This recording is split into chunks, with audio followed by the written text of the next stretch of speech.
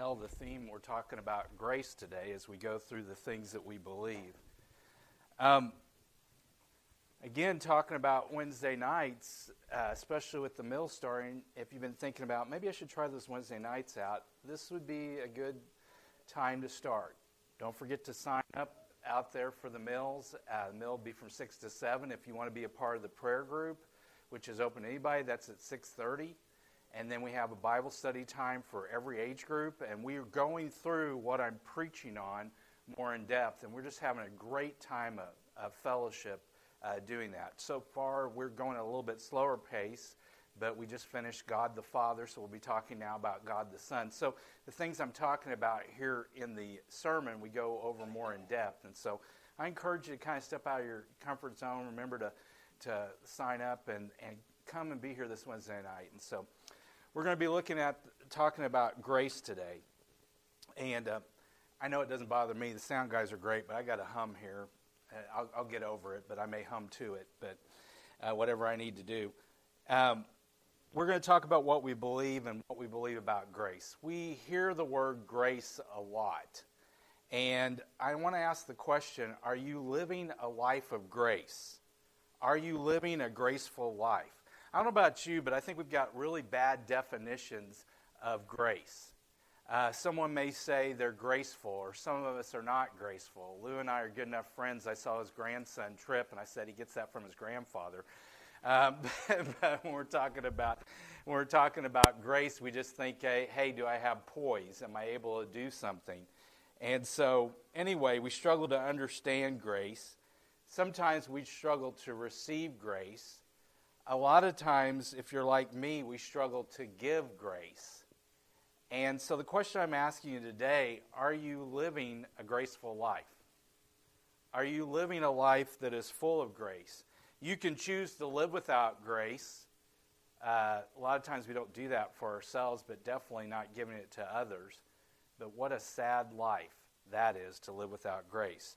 Or you can choose to live with grace. Your action step today is this: live with the grace of God. Live with the grace of God. That's the only way I can live, guys. Because we're really not living if we're not living a graceful life. And yes, you guessed it already, for you smart ones in the points, it's going to spell out the word grace. And so now let's look at our statement. I'm still going back and forth. You get bored because I read it. We may eventually not, but the OCD wants to keep doing it. But election is when you have two parties that are Democratic. No, okay? I don't like this term, but we'll go from it. Election is the gracious purpose of God according to which he regenerates, justifies, sanctifies, and glorifies sinners. It is consistent with the free agency of man and comprehends all the means in connection with the end. It is the glorious display of God's sovereign goodness and is infinitely wise, holy, and unchangeable. It excludes boasting and promotes humility.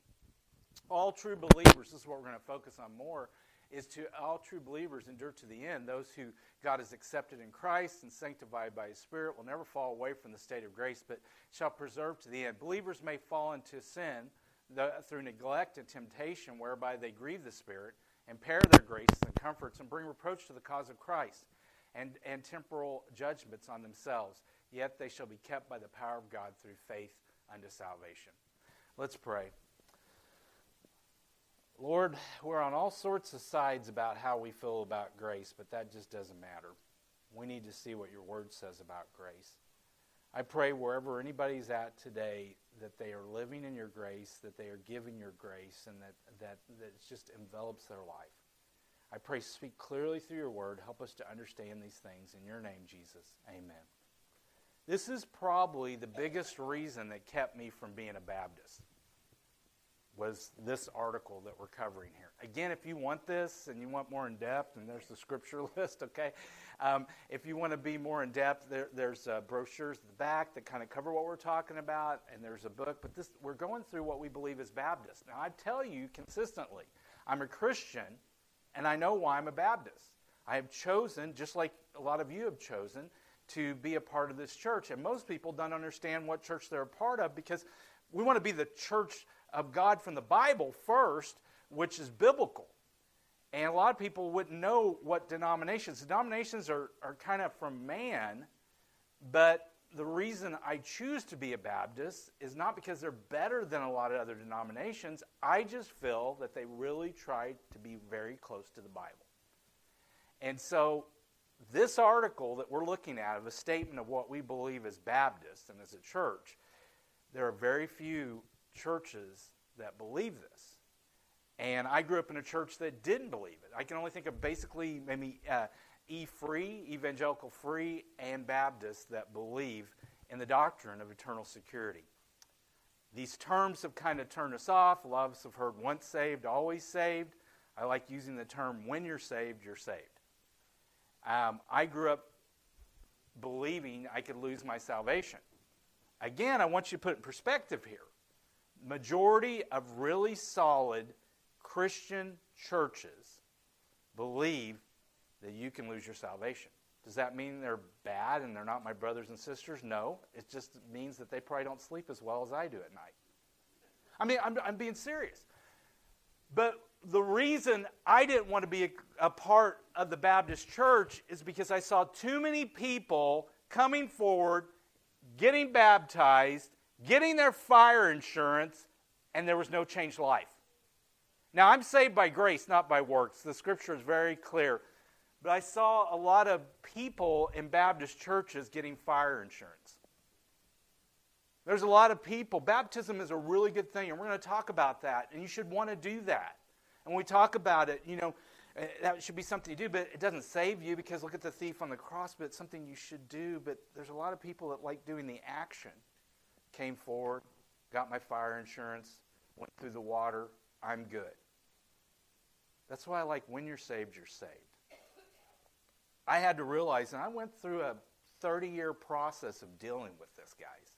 And yeah, I've been in a Baptist church longer than that, but the fact that cheap grace was sold in so many places by the way people acted.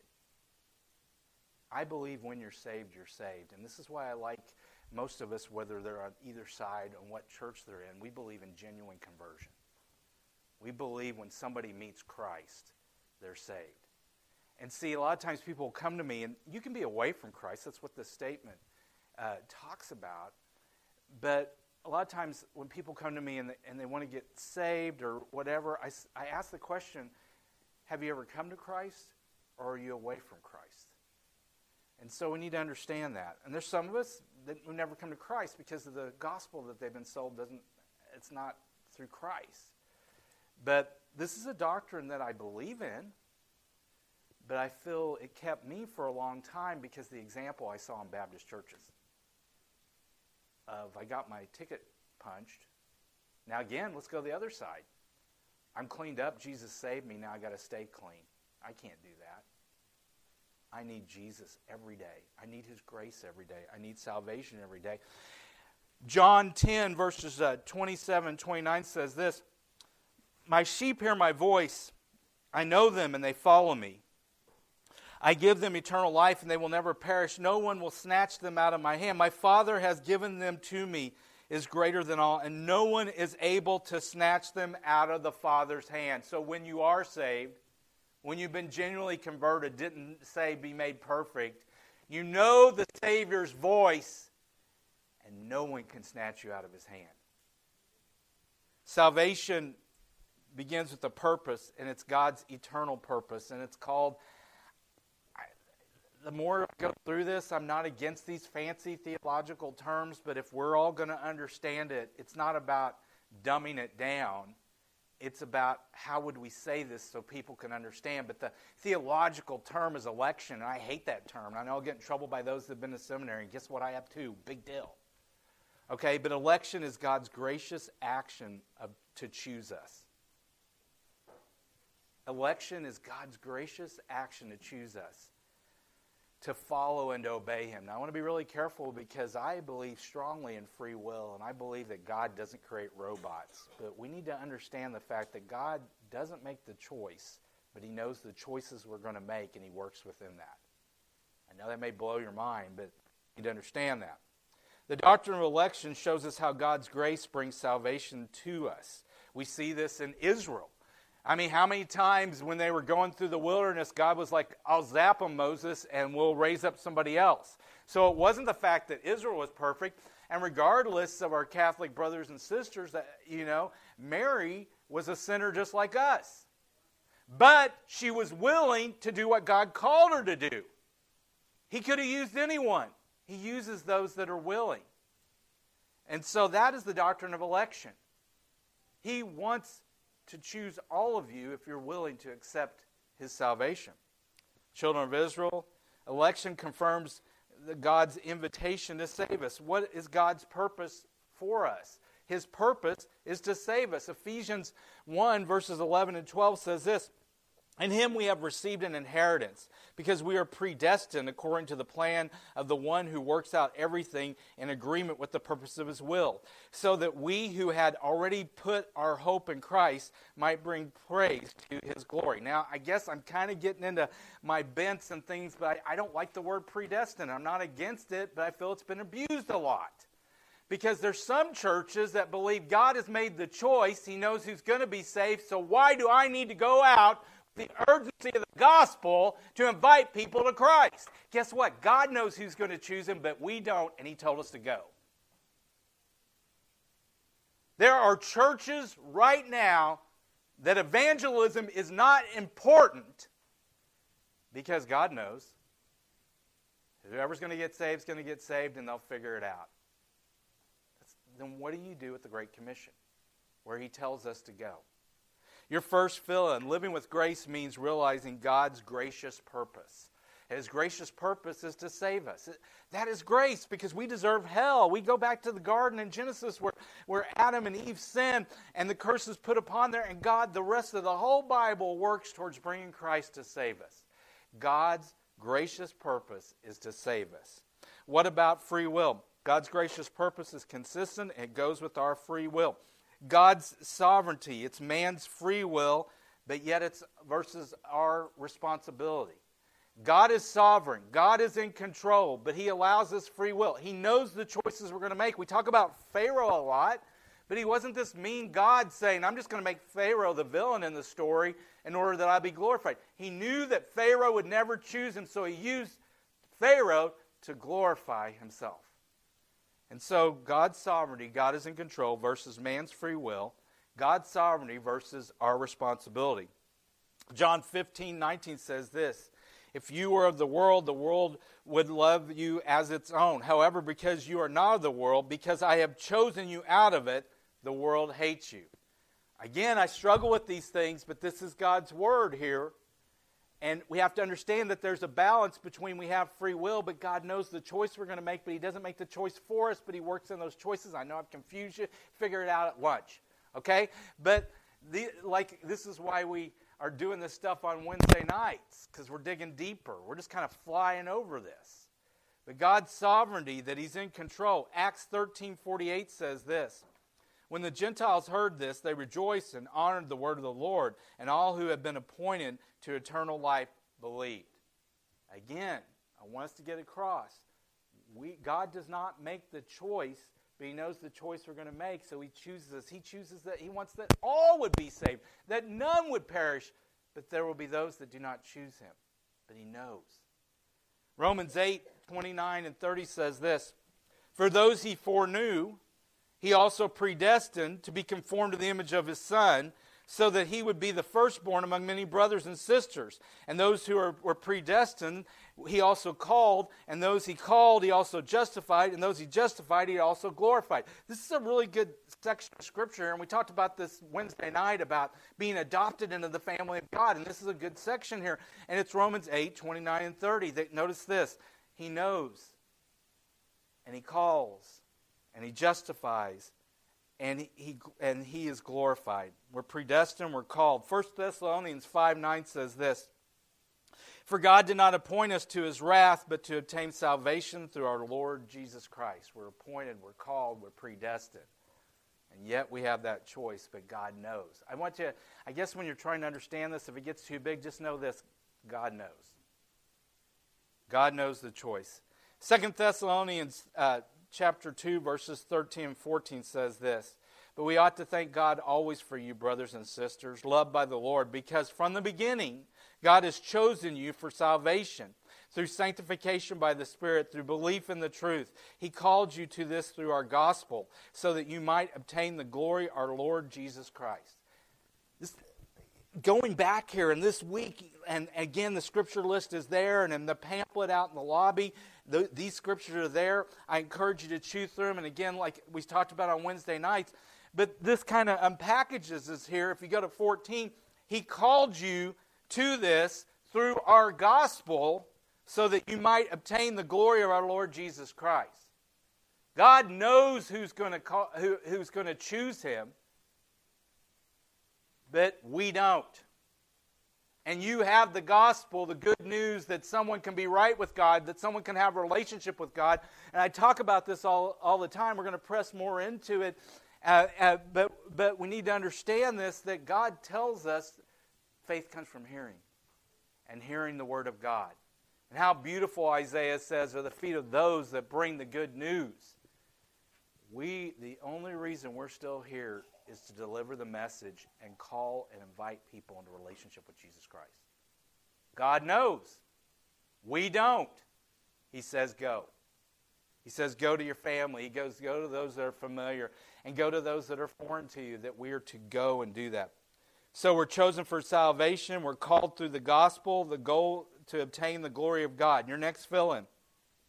Living in grace means realizing God redeems us by choosing us.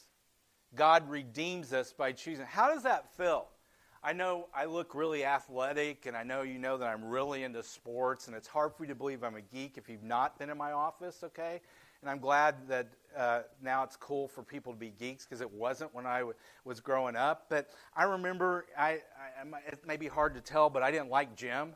Okay, and gym actually, I think, used to be a little tougher because they had that rope that was 5 stories up in the ceiling that you had to climb. And anyway, we don't want to go there. A lot of nightmares. And then you kids, the communal showers and the communal urinals. I'm going too far. We were just crushed. Okay, I should just go get into therapy.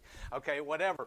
But one of the things is, okay, it's basketball, it's kickball, it's volleyball, whatever the ball is. And then you have your captain. And your captain, I don't want to spoiler alert you, but there were those times I would either pick last or almost last. That's not that funny. Okay, you hurt me. I'm going to go home and just cry, okay, whatever. But how does that feel when you're chosen first?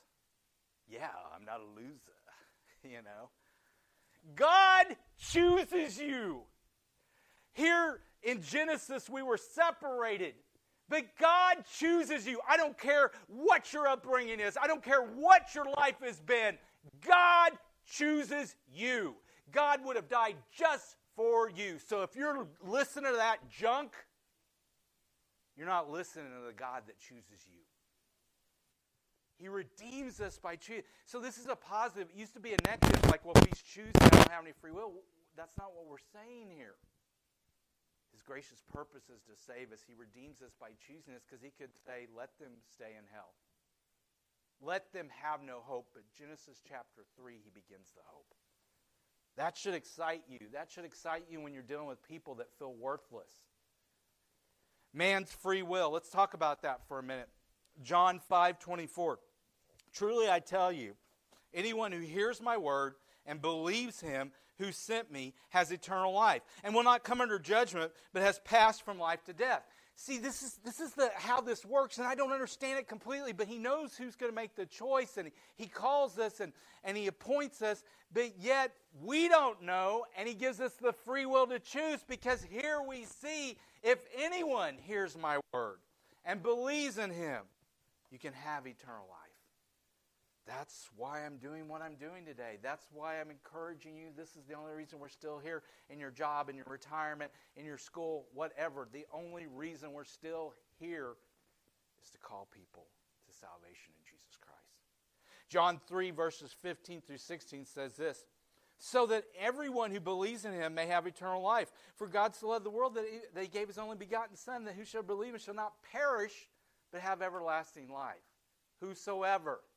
Like the song, Surely Meaneth Me, which I still think the tune of that is Hogan's Heroes too. We won't get into that. I just chased a rabbit, but you guys know who know, right? Okay, everyone who believes. Romans 10, 9 through 13. It's not on there. I think I'm going to read it, okay?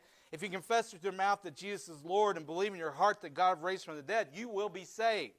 One believes with the heart, resulting in righteousness, and one confesses with the mouth, resulting in salvation.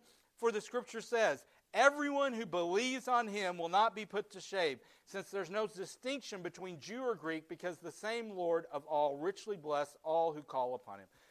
And 13, which a lot of us know, for everyone who calls upon the name of the Lord will be saved. So if you're saying, well, he chose, so he knows he's going to save whoever calls. I go back to my brother-in-law that spoke a few weeks ago. It wasn't a real big fancy prayer. It wasn't just dot the I's and cross the T's. He cried out and said, save me. And guess what? God saved him. And that's what it's saying here. Try to make it too much, and it's very simple. Everyone who calls on the name of the Lord can be saved. Revelations 22:17 says this, both the Spirit and the bride say, come. Let everyone who hears say, come. Let the one who is thirsty come. Let the one who desires take the water of life freely. So this should help you understand why God knows and appoints and calls. He freely calls us all to salvation. And you may be hearing God calling you today. And you may deny it. And if you deny it, it gets harder and harder to hear the voice of God. But if you hear him calling to save you today, this is why we have this invitation. And I know it's scary, okay? Because, what am I doing here? What's this about? And yeah, it'd be great if you came forward or whatever, but you can always talk to one of us and receive Christ. That's the important thing.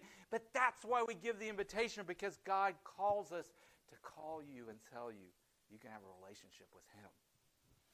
Living with grace means this, your next fill-in. Choosing a life, living in grace means realizing God allows us free will. It's terminology I tried to understand. God is sovereign. God is in control. We are not the boss. We are not in a democracy. We're not even in a theocracy. He is king and we are not. All right? But he allows us to have free will. And this is why I think as Christians, we pick the wrong battles with non-Christians. Okay? Because we try to clean them up. We try to make them look good on the outside when there's not been any heart change. And it's amazing how God catches his fish before he cleans them. And so he allows us free will. There is a balance. We're free to choose grace, and God knows the choice we will make, but God chooses in grace to save those who choose him. I'm going to say that again. God chooses in grace. So God chooses grace. He chooses to save those who will choose him. What about works? What about living right? What about hypocrites? What about enduring to the end? This is part of the statement that you read, and this is a hard one to kind of explain because, those that stayed with God, and we'll translate, those that lived right, those that did the right thing, those that are still in church, all this, those are the ones that are really saved. That's true to a point, but what we got to remember, and I come from a works-based background where I've got to do this, this, and this to be saved, and I've got to do this, this, and this to stay saved, that can mess you up.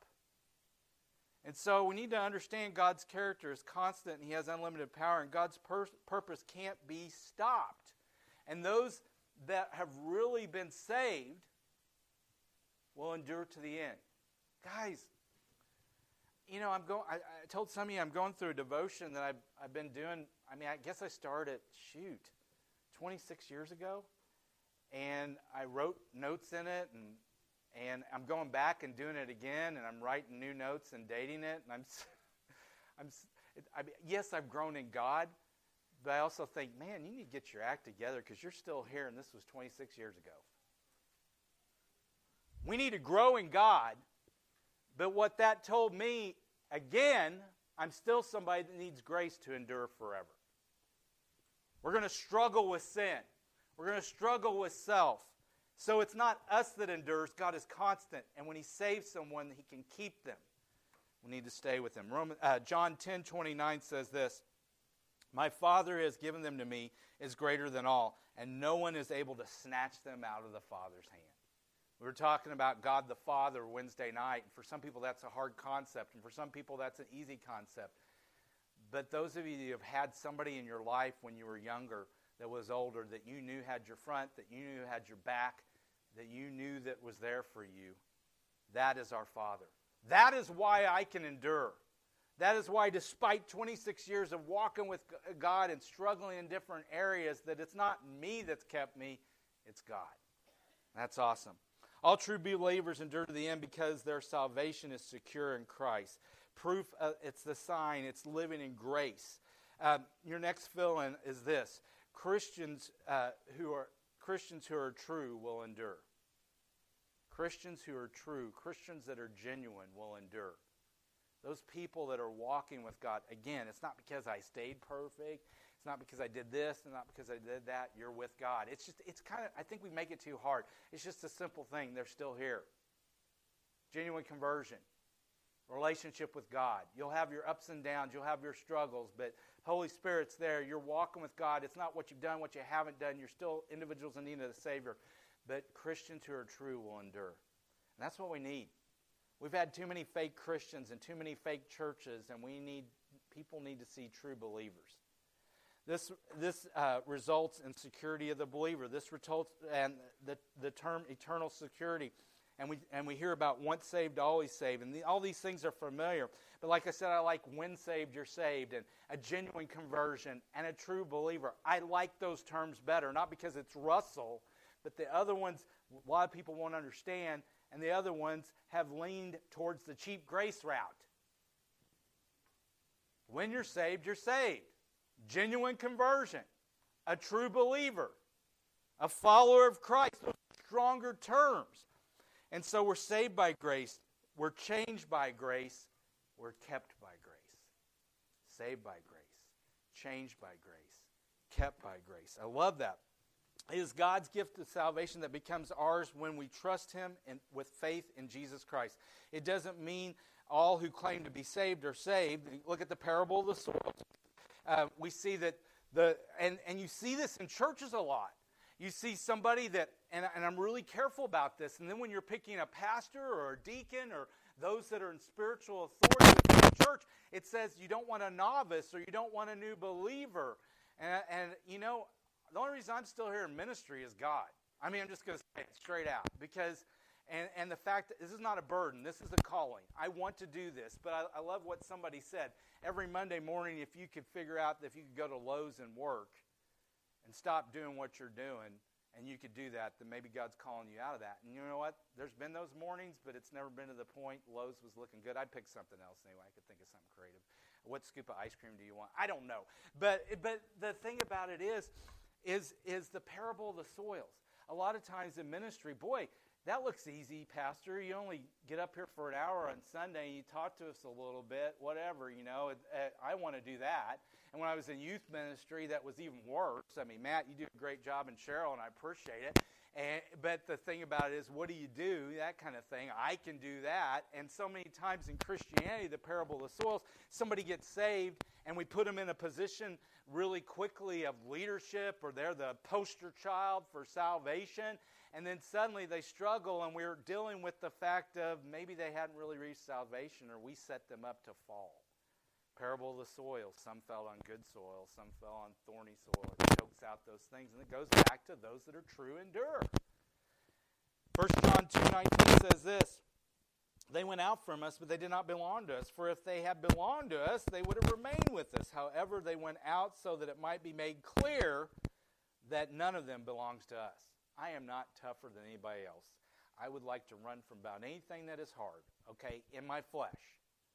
But that scripture, especially in the day and age, I mean, can you imagine all the ministers that have gone on before me, that have gone over the Baptist faith and message, and have never, I mean, we talked about man a few weeks ago, and the fact of describing what marriage is and what a man and a woman are. Nobody challenged that. But how many people now in churches would run from that? And I would loosely call them a church. They aren't the church. And it's not because I'm any tougher than anybody else. And then having to think about what you call somebody without compromising your faith. You know? And how you do that. This is a sign here. I don't think it's going to get easier, guys. An American church It's time for us to join our brothers and sisters in the rest of the world that are suffering for their faith, and all we're having to deal with is people may not like us or think we're horrible. Well, how's that going for you? I don't like it when somebody thinks I hate them. I don't hate anybody. But when you hold to the truth, some people would say, think about Jesus. And I know that verses in the Bible aren't spiritual, the numbers on them, okay? But John 6:66, and Jesus is teaching to the masses, and he says, unless you eat of my flesh and drink of my blood, you cannot be a part of the body of Christ. And then it said, many left him that day. And Jesus turned to the disciples, and he said, are you going to leave me too? And Peter, Mr. Foot and Mouth Disease, he said this, where are we going to go? Because you have the words of life. This is what it's talking about here. Christians, I'm telling you right now, you need to get in the Voice of the Martyrs. You need to be reading up. You need to be in the Scripture. You need to be praying up. We need to meet more in the sense of the things we're talking about. I'm not trying to be a Debbie Downer, but if we're going to see true believers and true Christians, I don't see it getting easier, so we need to get over it. We need to get over, I am thankful that I live in America, but we need to get over American Christianity because it's not in the Bible. And what I'm talking about this, if you read the majority of Bibles, believers were in horrible governments, they were enslaved, they had no rights, and they shined for the gospel of Jesus Christ. And so here I am, passionately saying this to you, and I'm thankful that I can. I'm thankful for the country. But us as Christians sit there and listen to the yammering chihuahuas of the media and know I'm not going to be conservative or Democrat. Get into the Bible first. Because we're listening to the chihuahuas and yipping at our feet when everybody still has a God-shaped hole in their heart, and if you're kind to them and have a conversation, that's what it's about.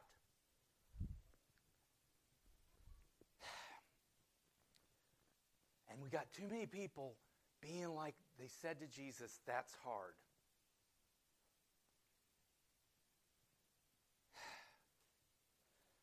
Grace is attractive. We need to give people grace. We need to live in grace. We need to share God's grace. And I'm just saying right now, spoiler alert, it's not going to get easier. And I enjoy life, and I have a good life, and I love the things that I do, and I don't sit there and look at the glass half empty all the time. But what I'm saying, get over what's going on around you and just love people. Live in grace. Show grace. It's attractive. They need it. They want it. Evidence of our faith is grace.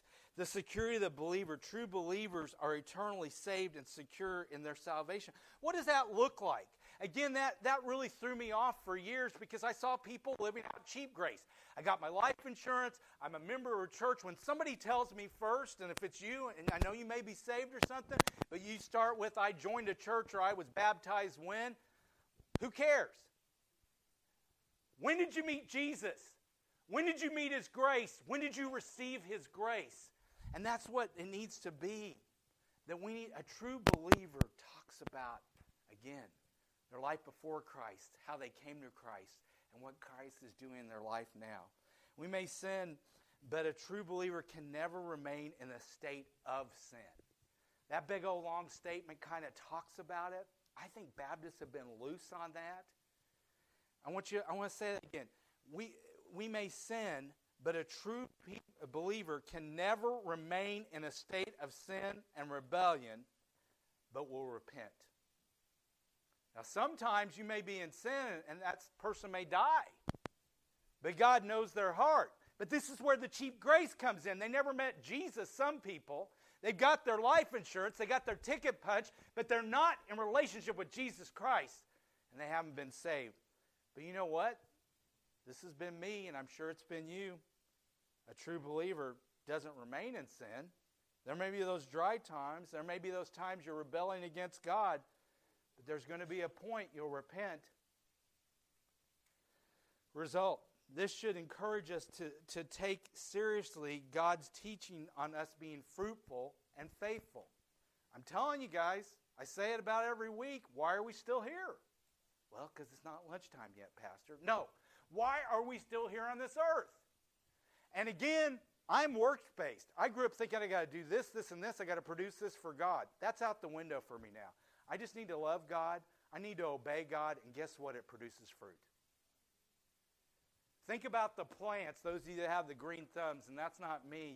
You water it. That's God. You water it and tend it, and guess who brings the increase? God does. The bottom line is our confidence is not in ourselves, but in God. That is what keeps us to the end. I can't save myself. I can't keep myself. I am trusting Jesus. 1 Peter 1:5 says this, you are being guarded by God's power through faith for salvation that is ready to be revealed in the last time. I love that. We're being guarded by God. 10 things that we see here, 10 things that can't separate us from the love of God. And I kind of mentioned this a little bit before. You need to write this down. You need to look at this week, Romans 8, verses 38 and 39. 10 things, just 10, and there's way more. Nothing can separate us from God. For I am persuaded that neither death, nor life, nor angels, nor rulers, nor things present, nor things to come, nor powers, nor height, nor depth, nor any other created thing will be able to separate us from the love of God that is in Christ Jesus our Lord. You need to nail that scripture down. Nothing can separate me from Jesus. The only thing that can is yourself. Think about that. God chooses us with grace, but we can choose to deny Him. Therefore, we should be encouraged.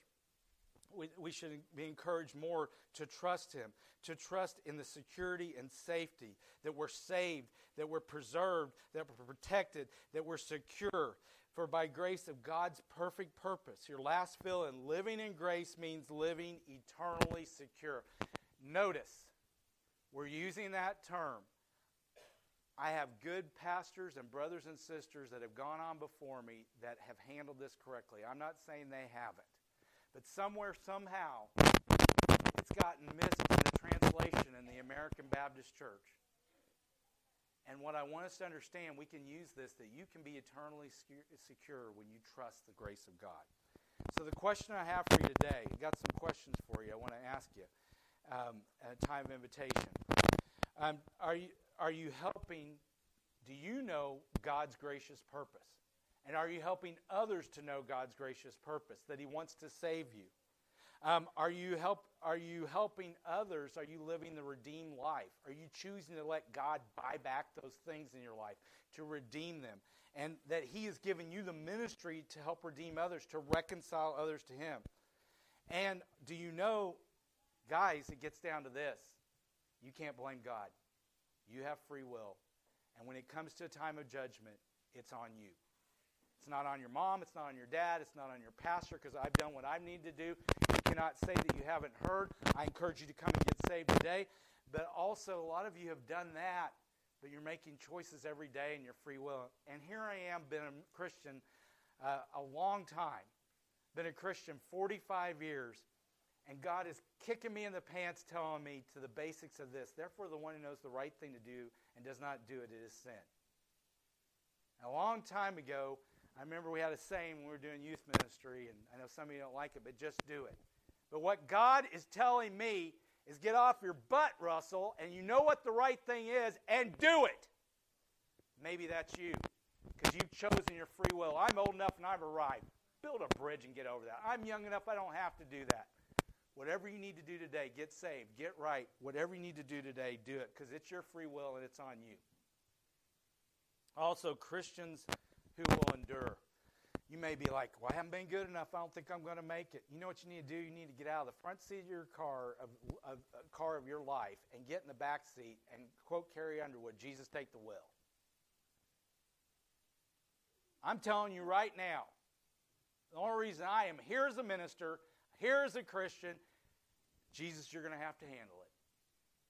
That's the only reason we're going to endure. And then, are you living eternally secure? I'm not trying to put down my brothers and sisters who have great relationships with God and in different churches. But you know what?